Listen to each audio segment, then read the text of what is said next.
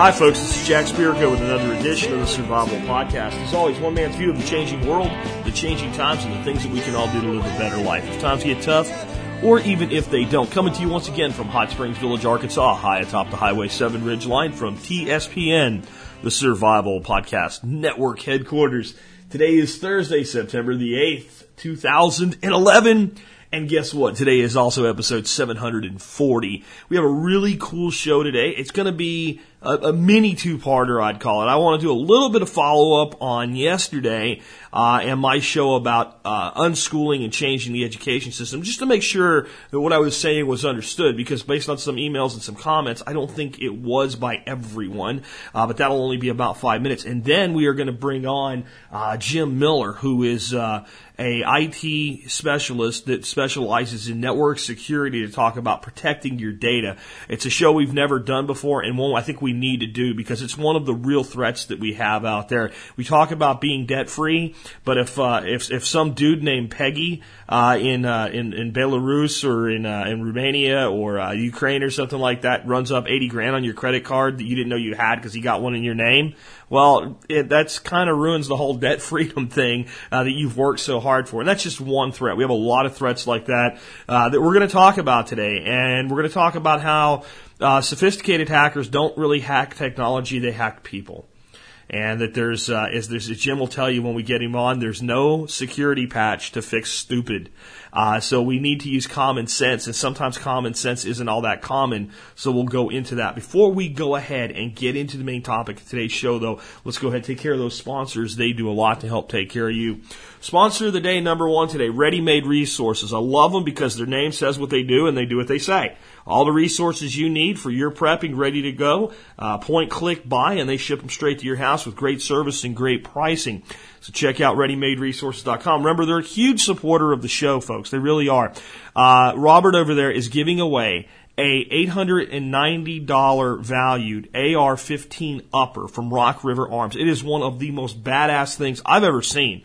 As far as AR uppers go, I'd love to have one. I'm not getting one, but one of you guys are. All you got to do is fill out a simple form. Make sure if you have not entered that contest yet, you do. I want to see a lot of support for them since they're doing such a big contest. And hey, you have a reasonable chance of winning this thing. It's not like a lottery where 1 in 5 million is going to win. 1 in a few thousand is going to win a pretty significant prize. And again, all you got to do is fill out a form to win that prize.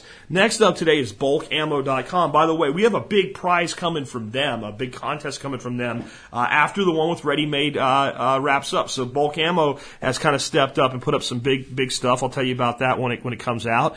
But until then, if you don't have enough ammo, then your guns are really just overpriced clubs. I mean, that's the way I look at it. I also look at it as we talk about, precious metal all the time. Well, there's a precious metal I think we all need to make sure that we have, and it's called copper jacketed lead. Because it is so important that we have the means to train, to defend our homes, and to make our firearms actually useful.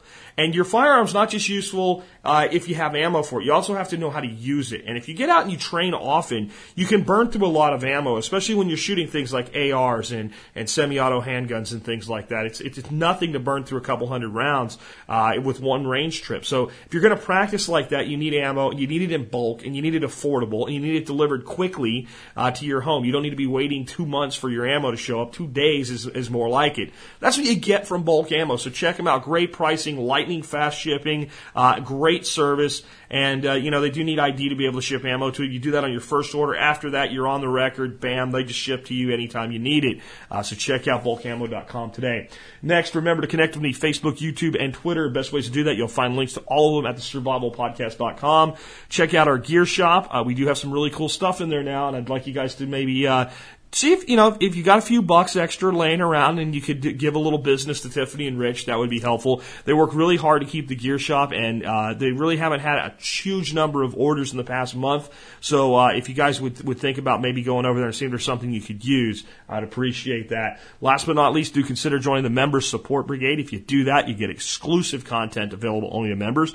You get discounts from 29 supporting vendors. You get over $150 worth of free ebooks, and you support the show at a whopping 18.3 cents an episode. I always say 20 cents, but when I actually did the math, it's 18.3 cents. So if you think every time you're done listening to this show that was worth 2 dimes, consider joining the MSB. Law enforcement, military, Peace Corps, prior service, or active duty. If you'd like a discount code, send me the details of your service, your job, things like that. I was in this unit for this long in these years, and this was my job.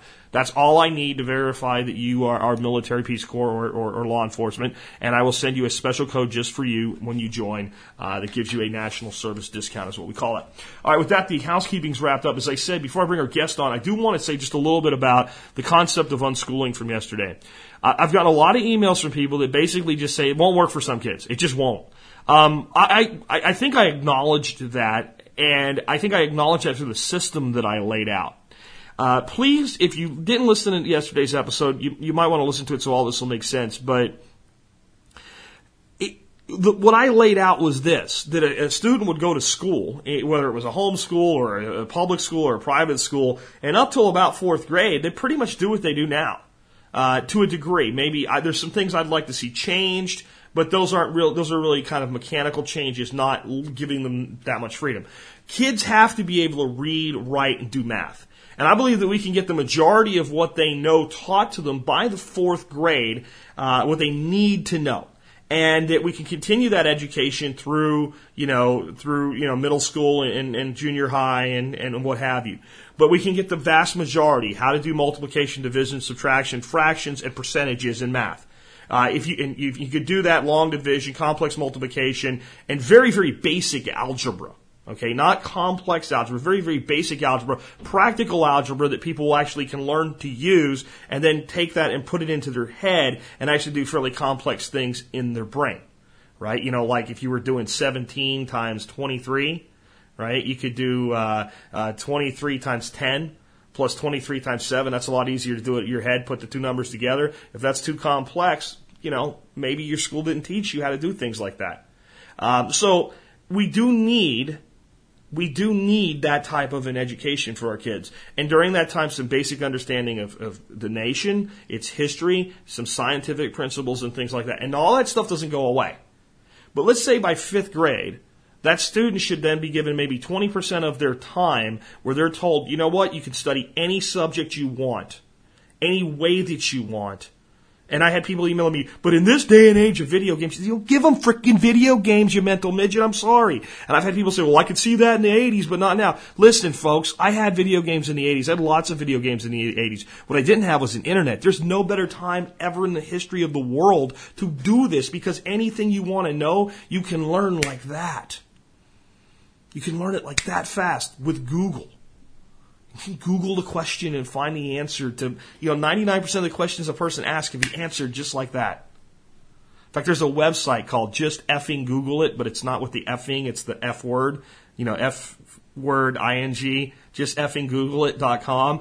And basically it was designed as a spoof thing where you create like a cloaked link, like a bit.ly link or a tiny URL link when somebody asks you a stupid question in an email, and you say your answer's here, and it's Bart Simpson, right? I will Google before I ask stupid questions, and there's a search box for Google. And that's how blunt it really is. Whatever you want to know, you can find out on Google.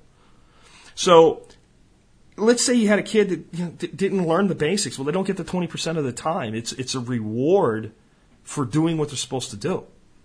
And this is the big distinction I don't think I actually made yesterday. It's why I wanted to do the update today. We send our kids to school to learn now. That's what we do. We send them to school and we say, go learn stuff. Go learn stuff, which means memorize things to the point of irrelevance so that you can pass a test. And then once you pass that test, you'll forget 90% of the information and never use it again anyway. That's not what we should be doing with schools. We should be sending kids to school so they can be taught how to learn. Instead of learning at school, you should learn how to learn at school. You should be building students to the point where they have the skills and the discipline to take on responsibility for their own education.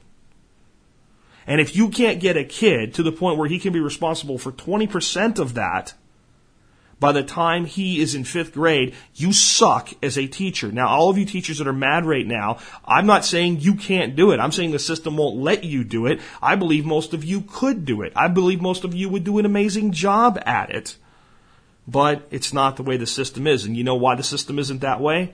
Because if we taught children how to learn, the bullshit with the college system would start to dry up and go away. And we'd only have about half of the people that currently go to college going to college, and the other half of the people would self-direct their learning in other ways.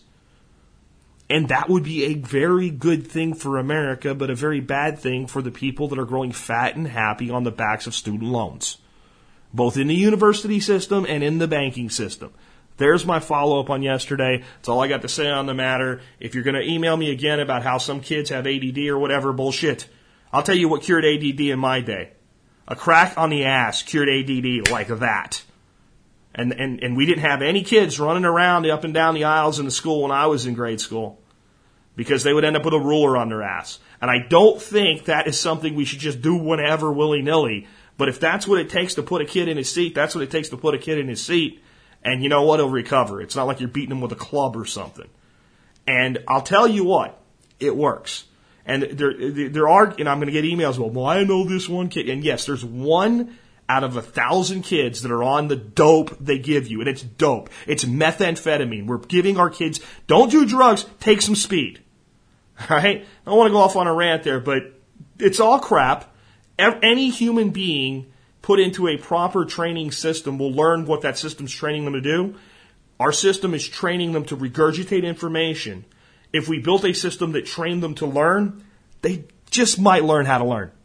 Just saying. All right, with that, I got all of that out of my system now, and I want to introduce our guest today. And as I said during the introduction segment, we're doing a first ever show. I've never really done a show on information security, web security, protecting your identity online and all that type of stuff, because I'm not an expert in it. I try to use the basic tools and basic common sense, but there's a lot of stuff going on out there that's really a risk. There's things that are outside of our control, like I got a letter one time from the Department of Veteran Affairs that said somebody stole a computer with my information on it, but I wasn't supposed to worry about it. And that's outside of what I can control. But there's a lot of things we can control, and most of us are online every day. So I was really excited when Jim Miller, who's on the line, hanging on for us right now, who's a security analyst that specializes in securing companies in the financial sector, offered to do an interview with me. Jim ensures that controls are in place to prevent security breaches and protect information in his job. His areas of expertise include vulnerability management, intrusion detection, threat analysis, risk analysis, and he's a certified information security professional and a certified information systems auditor. So he's a really sharp guy. He also is a prepper and writes for Self-Reliance Illustrated magazine, Dave Canterbury's magazine. So he's familiar with this type of identity protection and the concerns of people that listen to the show. So, hey, Jim, thanks for joining us today on the Survival Podcast. No problem. Glad to be here. Hey, I just kind of want to really get right into it. I think a lot of people out there underestimate how big some of these threats are to their personal information. Can you talk about, just day-to-day, home networks and being online? What are some of the biggest threats to people's personal information out there today? Providing too much information when you think about it. Most people give information online without even thinking about it. You think about Facebook. Why would they need information like your address, phone number, all your friends, everything they like, bands, foods, restaurants, any type of business? There are even fields in there for including, relationships. Oh, this is my mother, this is my brother, stuff like that. So really not providing your information in the first place is probably the best thing you can do. Along those lines, passwords, that's the simplest thing you can do. Use complex passwords. So you want, a lot of characters, at least 8 characters, at least one uppercase, at least one lowercase, at least one number, at least one special character. And don't use the same passwords on every site. So if somebody compromises your Facebook account, they also have your online banking password. They shouldn't be guessable. Don't use family names, any hobbies, your house number, anything like that. It's really pretty common sense stuff. What are your feelings? I use a password tool called RoboForm, which lets me use complex passwords and not have to remember anything. And, of course, it itself is password protected. Are you familiar with that type of technology? What are your thoughts on it? That technology, yeah. I've used something similar in the past. The only problem with that is if they compromise your password for that tool itself, then they've got all your passwords. So sure. Putting all your eggs in one basket there. Sure, but they have to get access to your machine to do that. So I think there's probably some other things we can do. I mean, what are some things we can do to protect our home networks and our networks? I mean, almost everybody's on wireless today, and I know there's a lot of unsecured wireless networks out there. And people think just because they can't, people think just because they can't get into their other computers through their network, I guess that maybe hackers can. That's totally not true.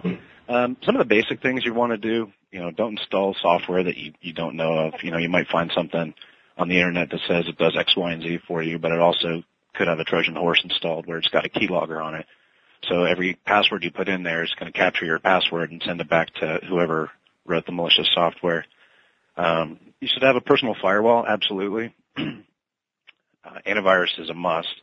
A lot of these commercial suites like McAfee and Symantec and some of these days have everything kind of built into one with like antivirus, anti-spyware, personal firewalls. Get one of the big guys, and you really can't go wrong there. Like Kaspersky is another one. There are some free versions out there, but you kind of get what you pay for. But on that note, there is like custom malware out there. I mean, you can buy malicious software or malware that's guaranteed to not have a signature to be undetected for like 30 days, for example. There's a lot of malware for sale for malicious purposes. There's also that stuff coming out of like, Romania and exactly. and Estonia, yeah. The Ukraine, the European countries. As a Ukrainian, I hate admitting that, but it's my family's old country is one of the biggest sources of stuff like that. Now, one of the big trends I've seen, I wonder if you could comment on this, is that these guys are developing a malware that makes it look like your computer's infected, and then the malware itself offers to scan your computer for you. Yeah, it's then you say yes, and then it scans it for you and tells you have all these problems and says it fixed 5 of the 19 problems, and just enter your credit card number and it'll fix the rest. And of course, if you do that, not only have you given the money, you've now given your credit card number to the people that wrote the malware in the first place. Right, and any pop-up like that, you really have to watch what you click on, because some of those things will automatically install malicious software just by clicking on a link in one of those. That's scareware, though. It's running rampant in the wild right now. And what do you mean by in the wild? That's probably something a lot of folks aren't sure what you mean by that. Just kind of out, without using the term in the wild again. Just out there on the internet, everyday users clicking on things, even corporate networks. Kind of not in a controlled environment, just out there spreading around the internet. Now, years and years ago, I quickly snapped to a feeling that as far as browsers went, that you were better off with Firefox or Safari than Internet Explorer, and I've been anti-Internet Explorer for, as long as Internet Explorer's been around now. I think they've made some upgrades, but are there some browser platforms that are just inherently more secure than others? I know you can still get malware and things like that through Firefox and other browsers, but is there really a security level difference at this point between the different browser platforms? Well, I personally use Firefox still at home. I'm just kind of an old school security guy. The new Internet Explorer 9, they're claiming is like the most secure browser out there. I have not personally used it yet, but Chrome, I've been using Chrome lately as well. That seems to be pretty good. The browser security is a lot better than it used to be, I'll put it that way. But another thing, actually, patching. A lot of people don't patch their machines. You need security patches out there. Windows updates, enable automatic Windows updates. Third-party software like Adobe and Java are really big ones. Those are probably two of the pieces of software out there that have the most vulnerabilities, just because they're so targeted all the time. Hackers attack Adobe products because you think about it, almost every internet-facing PC in the world has some type of Adobe product out there. Yeah, there was a big compromise issue with Flash as a whole a couple of years ago, wasn't there, going through the Flash plugins or something like that. I remember my network security guy had disabled Flash on every machine on the network, and I was ready to kill him over it. Yeah. So I found out how serious the threat really was, and was like, well, you need to patch it and get it back on. But it was a legitimate, serious threat through the Flash. So that meant YouTube. Yeah, exactly. As I said, yeah, Flash is another one of the big ones that people go after. They used to go after operating system like Windows level vulnerabilities more often, but they've gotten pretty good. Actually, Windows 7's a lot better on security than even XP or Vista was. So they're typically going after application level vulnerabilities at this point. But bottom line, don't run things you don't need to. If nothing on your computer is running or it needs Java or Flash or anything like that, just don't run it, because the more things you have running on your computer, the more things they have to attack. Sure. And what are some of like the big, what's the big goal out there right now in the hacker community? Is it identity theft? Is it credit card numbers? Is it compromising your machine to get access to your accounts? Is it all of the above? Is there any kind of hierarchy there, or they're just vermin everywhere trying to do everything? Well, here's kind of the way the hacking rolled out over the years. First, hackers were initially just people that liked tinkering with computers and modifying them. Then there were people that tried to kind of see what they could get away with. Then the era of script kiddies, or kids that just use hacker tools. You think about a 15-year-old sitting in their parents' basement, using hacker tools that they download for free off the internet, just hitting some poor company's IP addresses. And then lately, you've heard about these hacks with Anonymous and LulzSec. I don't know if you've picked up on any of these in the mainstream media. Absolutely. So that falls under hacktivism, people that are hacking because they're trying to do it for a cause. 2011 has been called the year of the hack. So there's the hacktivists going on right now, but then there's also things like the Russian Business Network. A lot of it is just for-profit information. Information security is so important. Identity theft is like the fastest growing crime in America right now. And you can buy social security numbers for, I think, like a few dollars a piece, in certain like card or networks and stuff like that. They have like auctions on people's credit card info. I saw that on like 2020 or something like that, where people bid on it and they sell it to like 10 people at the same time. And then once the guys buy it, they're out there all trying to buy as much crap as they can, as fast as they can before it gets shut down or runs out of limit. Right. And there's one thing you can do kind of to help that. Some of the card companies now have like one-time cards you can use where you contact them somehow. I need to look into it more. But they give you like a one-time credit card that you can use just for that one transaction. So if that number gets compromised, it's not attached really to your card anymore. It's not going to affect you anymore. So I guess it's like a revolving number, like it changes, or? Yeah. That's kind of interesting. Yeah. My solution is don't use credit cards. But if you're using a bank credit card that's really a check card, it's the same vulnerability. They just, they can get your money instead of charge it against your money. So that's a huge risk for everybody out there. I think there's on the identity theft side things, beyond prevention, what are your thoughts on services like LifeLock? Are they worth the money, or do you have any experience with those at all? LifeLock really doesn't do anything from what I've gathered that you can't do yourself, as far as, putting holds on your credit and which pretty much don't let anybody open any cards in your name. So I don't know if I'd pay the money for LifeLock. Xander Insurance has a product that's actually identity theft insurance, which might actually be better than the prevention products. So instead of trying to prevent it, you try to prevent it, and they cover your ass if you fail. Exactly. Yep. I think Dave Ramsey recommends that. That's where I found out about it originally. Okay, cool. And what are some other things that people can do? What about portable data? A lot of people carry around the USB sticks and stuff like that. Can you tell people maybe some ways to make the data they're carrying on that a little bit more safe? One product comes to mind. Well, there's a lot of secure USB drives that are marketed out there. I've seen them with, biometric authentication. So you need to match your thumbprint before you can open the drive. But, that thing was like $1,400. What I personally use is something called an iron key. And actually, John McCann did a write-up on his website recently about that.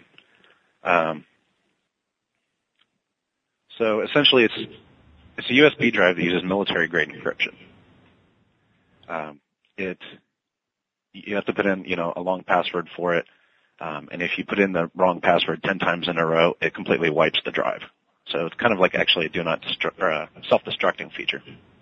So it just formats it basically and all the information. Exactly. So don't forget your password if you want your information back. But if somebody gets their hands on it, it's still secure. And that brings me to another one that recently, I can't remember exactly who did this. I don't remember if it was Department of the Army or if it was a major bank, but they wanted to test security vulnerability. So they went and they put USB sticks out in their parking lot. They just tossed them out there like they were lost. Yeah, that's called a road apple. Yeah, and like 60% of the employees that found one took it inside, stuck it in their computer. Now, it didn't do anything except basically said, this guy's stupid, and he plugged it in. But they just wanted to test their own vulnerabilities. And I mean, to me, that means if you find anything like an MMC card or a drive or anything like that, don't go sticking it in a computer. Exactly. I mean, they had digital picture frames, that came from China that were infected when they rolled out of the factory before a few years ago. Those road apples, though, you think about it, it's happened on federal government networks. I was reading about one. They just dropped some USB drives in the parking lot, and people want to see what's on it, so they plug it into confidential computers. Plugging it in then opens a back door and calls home to whatever nation state they were part of, and they now have a back door into that federal network. I mean, and they're in. I mean, they're all the way in because at that point, that device is plugged in as a physical connection to that machine. The user's credentials are already entered to have the machine locked on. Exactly. I mean, it is absolute drive a truck through hole in the network at that point. Absolutely. There's a saying I always use. There's no security patch for stupid. You can have every technological control and have, 10 firewalls and all your software up to date. But as soon as you get a user to click on something they shouldn't, you're in. Yeah, I remember when the internet first started up and there were a lot of these viruses things coming around that were like, click on this and open it. And you just looked at it and went, I'm not opening that. And some people would. And I remember telling one of the people at our office one time, I could set up a damaging virus. I could call it Disk Destroyer Executive, and these people would still open it. So I guess there are people that we can't help. But, I mean, the problem is we can be smart about the way we protect our home information, but we then work with these people, and if it's like, HR has all our information. So if we have a dumb person in our work environment, I guess that's where guys like you step in, and you have to spend all your time looking out for the people that don't have a stupid patch. Exactly. I mean, RSA Security, okay, it's a big IT security company. This year, they had a targeted attack. So apparently, I believe it was a nation state, figured out who worked there based on, I think they got the information from Facebook, sent them a targeted email, like a spear phishing email, with an attachment, an Excel spreadsheet that I think it had some type of macro setting in it. Anyway, they were able to get them to open the spreadsheet and then took control of their computers, and they were trying to get into RSA because they had information to help them get into a large defense contractor.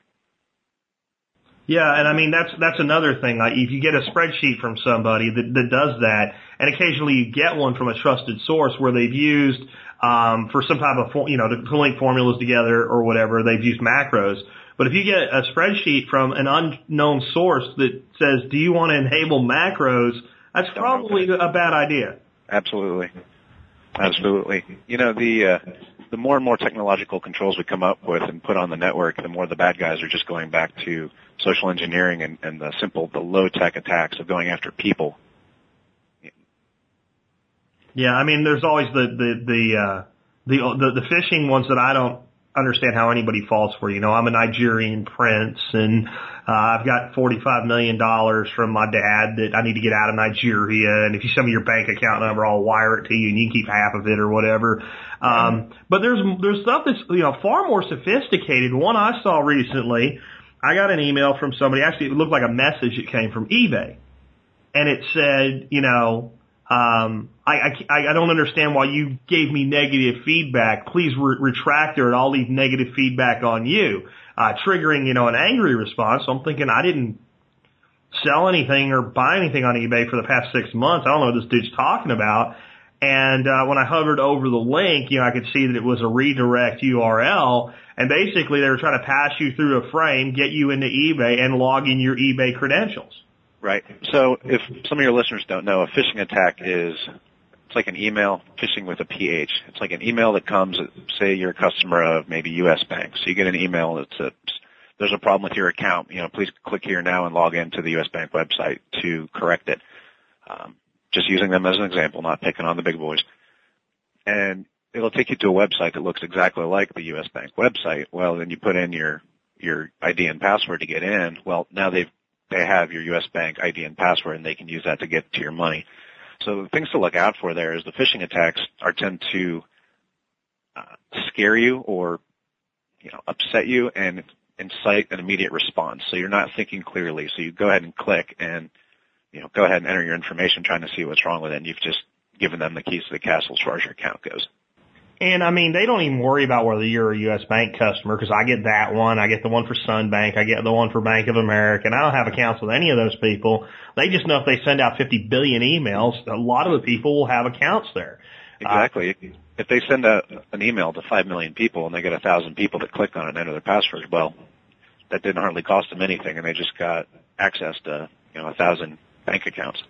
And I mean, my thing though is that a lot of people think about, they think about the big stuff, the social security number, the credit card information, bank accounts, but there's a real effort to hack things like Facebook accounts, Google accounts, and things like that, because then I've got access to because you said, like you said, go low tech, focus on people. Now I've got access to your network of contacts.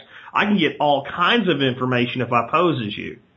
Yeah, I mean, think about this. You used to do marketing. Facebook and Google essentially come down to marketing companies. They have, as I said, they know what bands you like, what restaurants you like, who your friends are. So you list somebody as your mother, your brother, your sister, any relationships you have there, phone numbers, addresses, anything like that. It's a marketer's dream. But that's exactly, information is the currency of, the modern day. So you have to wonder, why is Facebook free still, right? Because they're making money off of your information. Google's jumped on board with Google Plus. They're doing the exact same thing. Well, they're making a mint on it because, as a marketer myself, if I can put for the Survival Podcast, if I can advertise only to people that fit my primary demographic, that spend all their time looking at other sites about preparedness, my response rate's going to be much higher. So that's a legitimate use of the information that's voluntarily given, but then that information is stored and it's subjective and people can find it. And I think like 25 years ago, nobody would have wanted to put that much information out there about themselves in their public profile on anything. And today people willingly give it because they just want to connect with other people that think the same way or listen to the same music. And it's like a blessing and a curse because we form these great communities, but then we also have this extreme vulnerability because I know too much about you. If I'm a malicious person with the knowledge I can get off a Facebook account, I can do a lot of damage. Exactly. Absolutely. So, do you have any advice for like parents? I get parents all the time, my kid wants a Facebook account. All their friends have a Facebook account. They're not in the group if they don't have one too. And, I don't want to step on their toes completely, but I also don't want, I don't want to risk a child predator. I don't want them giving away information about me that can be used in something like this.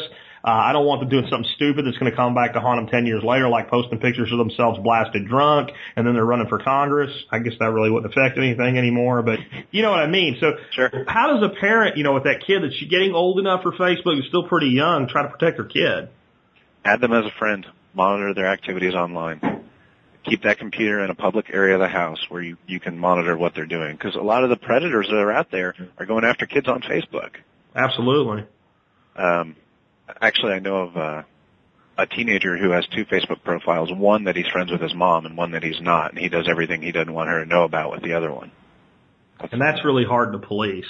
Exactly. I guess if you have one that you're monitoring and there's never any activity on it and he's always on the computer, that could be a clue.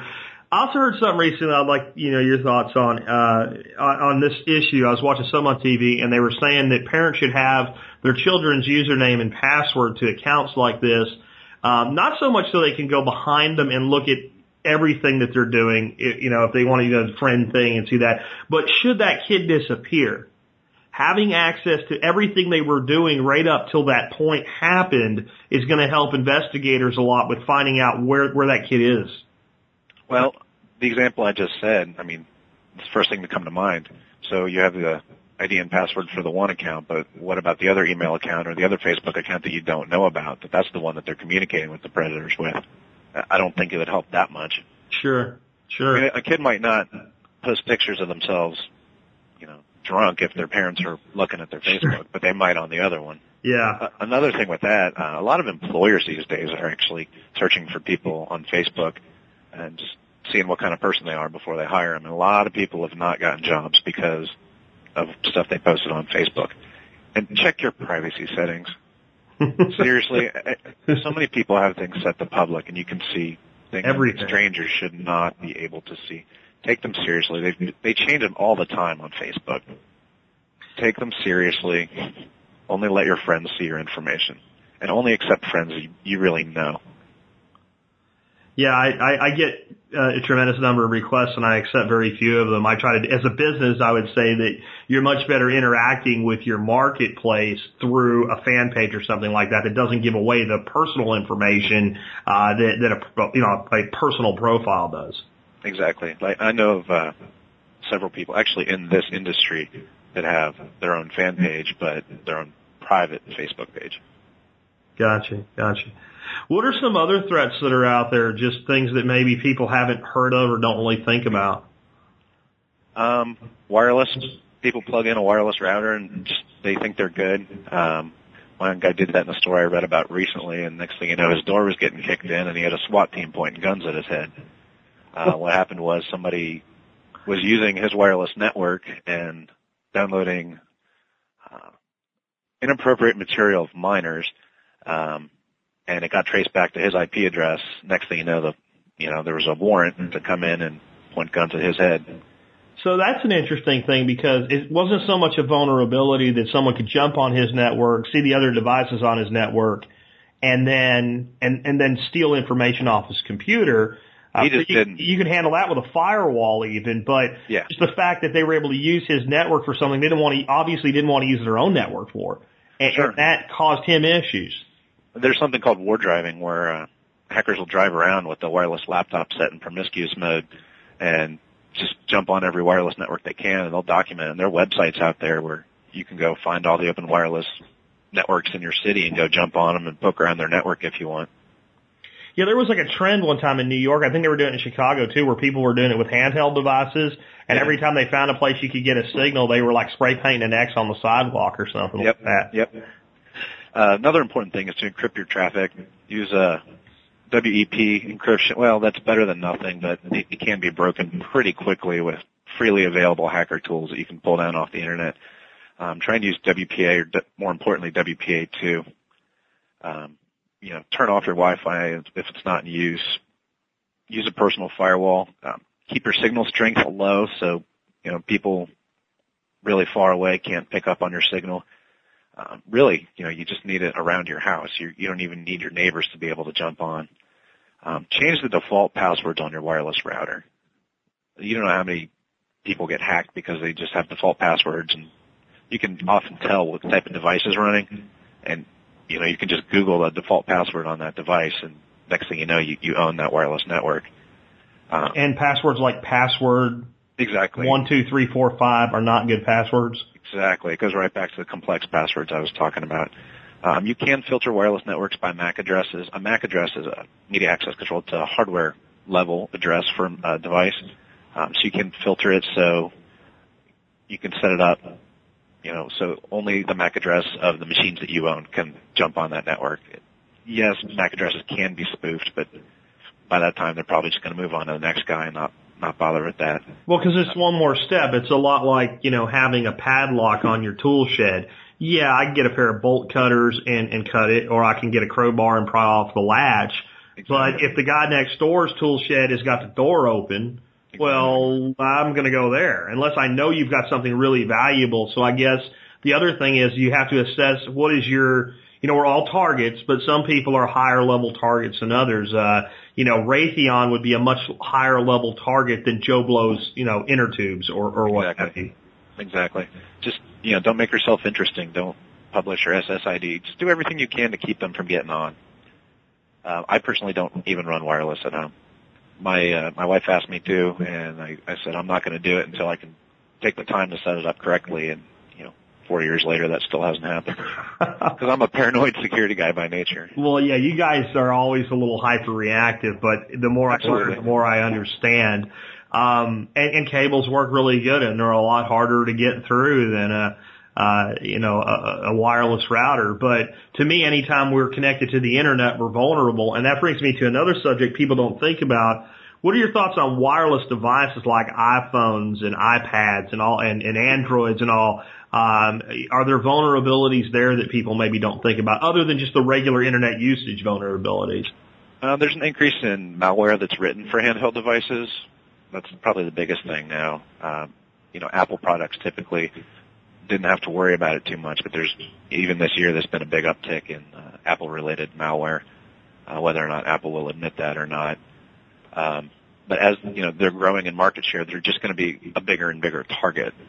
You're still somewhat safe with Linux or Unix-based stuff. I personally have an Android, but I run antivirus on it. Okay.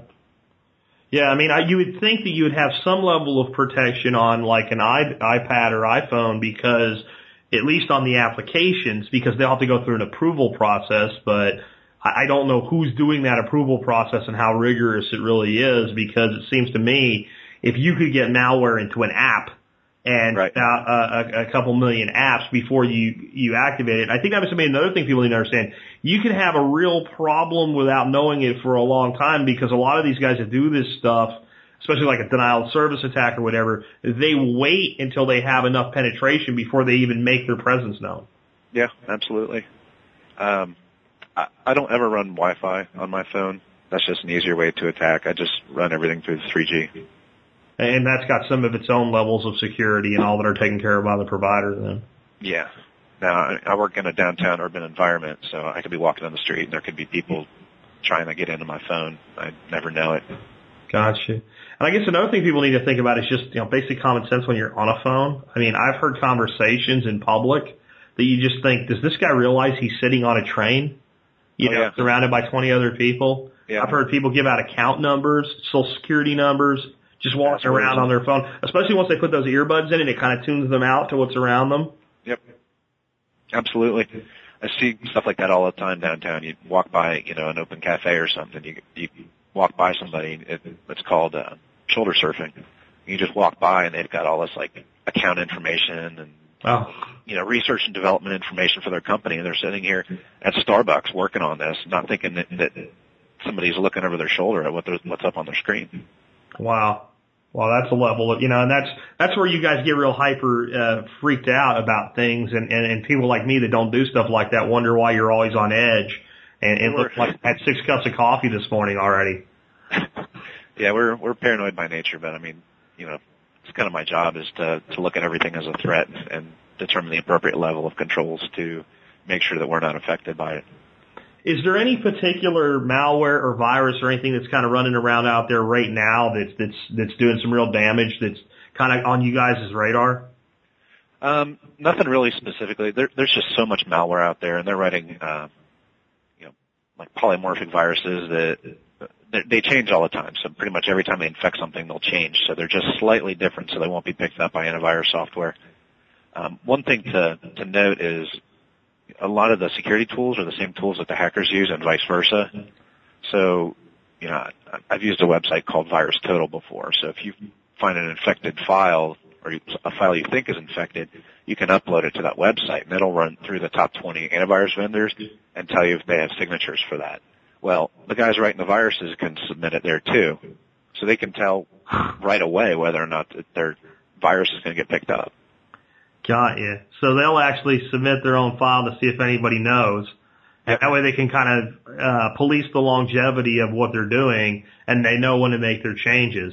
Sure. And this malicious software for hire, I mean, they'll guarantee certain cyber criminals out there, they'll guarantee that you won't be picked up for 30 days or whatever. And they offer support contracts for some of their malicious software. I'm dead serious. You got a warranty and a support contract for criminal software from a criminal, and the damnedest thing is they probably honor it. But you think about these countries that produce a lot of this stuff. Okay, you've got a lot of really bright people that are really smart about this topic, and no jobs for them. So if somebody offers them a steady job rate and malicious software and you're a developer, you don't care as long as you're feeding your family, right? Especially when you know that most of your victims are sitting over in either Western Europe or North America, and you feel like that's them, the hell with them, and I got to make my rubles or whatever. So yeah, I mean, there's just a tremendous amount of stuff out there. Is there like any websites that you monitor or provide kind of ongoing update information that would be good for people to use as resources, or just general like protect yourself websites that you can trust the advice on them? US CERT has a lot of good information that might be a little technical for most people that aren't in the field. The City of Seattle website, actually, if you go to seattle.gov and click on departments and information technology, or just technology, there's an information security section. And they actually do a really good job informing their citizens about, scams that are out there, viruses that are out there right now, stuff like that. So, yeah, there's an unsolicited endorsement for that website. It's just a good example. I can try and find you some links to put in the show notes as well. That would be great if you could do that. I think the big thing people need to remember is that there's just certain things that your bank or Google or Facebook or eBay will never ask you for. They're never going to ask you to click on a link to log in. They figure you know how to get to Google or you know how to get to eBay because you already have an account there. And I think that's the biggest thing is if you ever see an email that says there's anything wrong or anything needs to be updated or any survey they want you to take or anything like that, and it says click a link to go there, if you really just have to know if it's legitimate, go there directly versus through the link and log into your account. And if they really want something from you, they'll tell you when you log in. Either type the URL in yourself or call the number at the bottom of your statement or on the back of your card. Don't use the number because they've set up fake call centers before, too, for these scams. Sure. So you think you're calling this bank and you're calling somebody and God knows where. The accents tip them off a lot of times. Yeah. This is Peggy. Commercial. With the Russian guy, I can't remember who it is, some credit card company, and it's a big fat Russian dude out in the middle of the snow, and he's like, exactly. This is Prime Credit, and this is Peggy. How may I help you? Exactly. That's not too far from the truth. But in their case, they weren't even hackers, though. That was just poor customer service. But that's the thing. You can go to and this is a great tool to use for a business. I use a website called Call8, Kall, the number 8.com, and you can set up a 800 number for $2 a month, and you can forward it to any phone number you want it to go to. And it not only that, it'll record the calls that come into it if you set it onto like a voicemail thing. And it's a great tool, and just like Facebook, it's a great thing. But when I start thinking about all the stuff you're telling me about, if I had no morals, what I could do with that technology and how much manipulation, you can even set that thing if somebody calls you based on the area code or prefix or state they're calling from to route to different numbers. So people from Florida would go to one place, people from Georgia to another, and it's frightening what could be done. There's an Android app out there. I can spoof your phone number. Oh, really? I could call your house, put in your cell phone number. Your wife would think it was you calling, and it would be me from my cell phone calling, making it look like it was your number. I get emails from people all the time when somebody's used their email address to send something out, like a spam or whatever. And all of the people always say the same thing. I don't know how, but my email address got hacked. And my thought is, your email address didn't get hacked. They just picked an email address. It happened to be yours. Right. And they sent it as you. A lot of ISPs will prevent you from using the server to send something out if it's not coming from, your own email with your own password. But if you have an illegitimate company, they'll let you send it as anybody. If you set up a server in Mumbai, you could send emails anywhere in the world as anybody you want them to be. I've even seen scripts that will do things like they take a list of 50,000 emails, they grab one email, and they send an email to 10 of the people on the list as that one. And then they grab the 11th one and they send it to another, and they keep doing that so that they never get traced back as the sender. And they're just your email just happened to get used because you were the bait instead of the mark. Right. Exactly. And, from a corporate standpoint, spam filters will catch a lot of that stuff, but not everybody has that from a home use. Again, for companies listening out there, build a solid vulnerability management program. Patch your machines. Patch your machines. Get a penetration test done. quote ethical hackers out there. I'm very familiar with them. I work with a lot of them. You hire them to come in and pretend they're a hacker and show you the problems before you get hacked by the bad guys. Yeah. I mean, I think there's a term in the SEO world called black hat. And SEO, of course, being search engine optimization. And black hat SEO is seen as kind of this dark and dirty world of the Viagra salesman or whatever. But the term, from my understanding, originally came from hackers that were just that. They were, the black hat in the hacker world wasn't necessarily the guy trying to steal your ID in Romania. He was the guy that was the elite hacker that could show you where your vulnerabilities are. Well, there's black hat hackers, which are the bad guys, and there's white hat hackers, which are the security practitioners that are pretty much hackers that just are being a good guy. Then there's kind of some gray area there, like considered gray hat hackers, where they're a security professional during the day, but they're a hacker at night. That sounds exactly like SEO. You black hat or white hat, kind of gray, but it's a different world there because you're not breaking laws in that world like these folks are here. Sure, a penetration test is perfectly legal as long as you have the legal documentation behind it and your company is supporting you to do so. Now, they're not cheap, I'll tell you that up front. Now, one of my big issues as a user with spam filters has always been the over-aggressive spam filter and things getting missed by clients and supervisors. When I used to have a job and had an actual boss, I had a job title at one company, and in my title was the word specialist. And the spam filter was so aggressive that it was filtering out that any email I sent with my title in it because specialist has the word Cialis buried inside it. And, I had a boss that was pissed off, that was convinced I wasn't submitting reports, I wasn't ever emailing her, I wasn't doing it. And I'm like, I don't know what's going on. And I called her over, unfortunately it wasn't a remote situation, and I worked in the same office, and pulled up the sent file, and I have in my sent box, itemized who I've sent to, and I'm like, there's 80 emails to you in the past 2 weeks. And they were all sitting in, buried in with a billion spams on Viagra and Cialis and everything else. Because of that. And I think there's certain things that you guys can do to mitigate that. Like, if the email comes from inside the network and doesn't ever go outside the network, it necessarily doesn't really need to be spam filtered. Right. Yeah. That's all the configuration there. I mean, I would leave that up to your technical people. I mean, management can, set the directive as far as how they want it set up, but, those controls can get pretty technical as far as detection rates. And the good hackers know how to get by them anyway. Is there anything that you could really say is a secure network? One that's not plugged into the internet. Okay. So as soon as we have a LAN connection, pretty much, you have vulnerability, period, and you have the potential for it. There's risk there by connecting to the internet.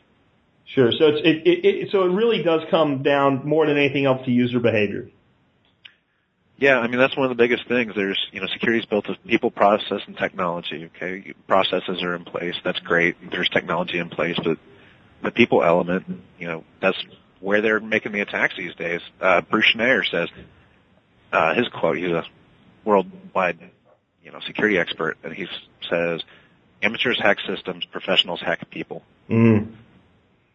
So the 15-year-old, can run a script from his parents' basement, but, the professional hacker is going to pretend he's tech support and he needs to reset your password, or you need to tell him what your password is so he can fix something for you. Or he's going to work your own network against you, emailing your friends telling them it's you and you're stuck over somewhere and need some help, and gain all kinds of personal information that way. It makes me think of like a detective, and the really sophisticated hacker is performing more like a detective doing an investigation than just a technology person spinning some script out of Romania or China or what have you. Sure. I mean, social engineering is a big thing, just trying to get information out of people or get them to take some type of action. Very cool. Well, hey, man, I appreciate you being with us today. I think you've given everybody a lot of things to think about, and especially I think your biggest advice is just don't give out any more information than you need to. Exactly. It's all common sense. Just don't share it with people that don't need the information. Never be afraid to ask, why do you need this information? People are so fast to give away social security numbers these days. It's ridiculous. And to me, once you have that number, you can do a lot of things with somebody. If you got a name, social, and home of record, you can just literally go nuts with that information. Oh, yeah. Yeah, you think about it. I mean, say somebody labeled as their mother on Facebook, and their mother has their maiden name up there. Well, you're Facebook friends with them, now you know their mother's maiden name. You know, one of the other key pieces of information they need for identity theft. Yeah, that's one that people I really don't think about. I don't really dig the family relationships thing on Facebook. That, to me, that should be something that could be run completely internally and only other family members. Like, you know, people doing genealogy and stuff like that. Excuse me, I understand that, but it just is a huge public side risk. Any final thoughts on things for folks today? Don't click on things you shouldn't. If you don't know the person that sent it, or if there's an attachment or a funny link, just don't click on it. Especially, you know, emails or Facebook. Look, it comes down to this. Your friend does not have a secret video of the Osama bin Laden killing, and your mom did not post a video of Casey Anthony's secret confession video. Yeah. Don't click on this stuff. Those attacks typically use topics that are hot in the media, like tsunamis and earthquakes and whatnot. Just common sense. Don't give up information you shouldn't, and common best practices. I'll get you a link to some good information for the show notes as well.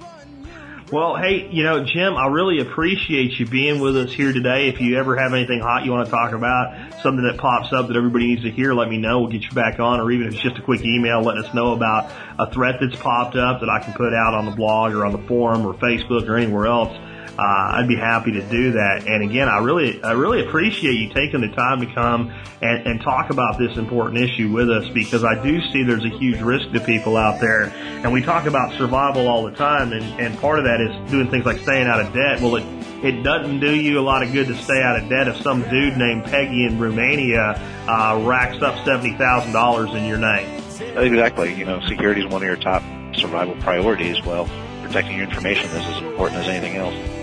Well, Jim, again, thank you for being on the show today. Today, folks, this has been Jack Spirko along with Jim Miller, helping you figure out how to live that better life if times get tough, or even if they don't.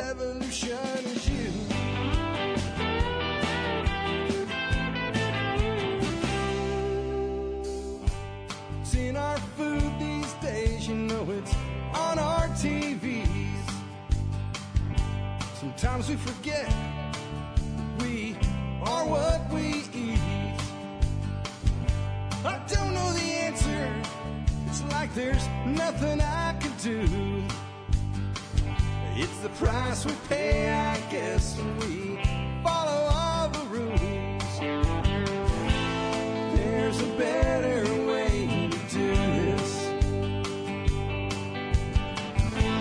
Let me show you a better way.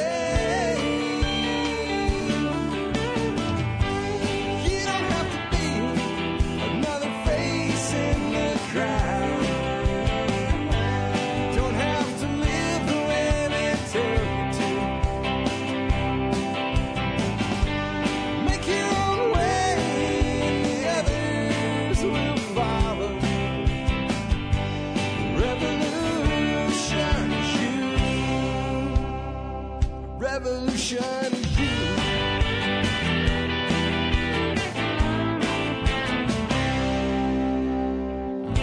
Someday we'll realize our children just can't pay, 'cause nobody up there cares. They're living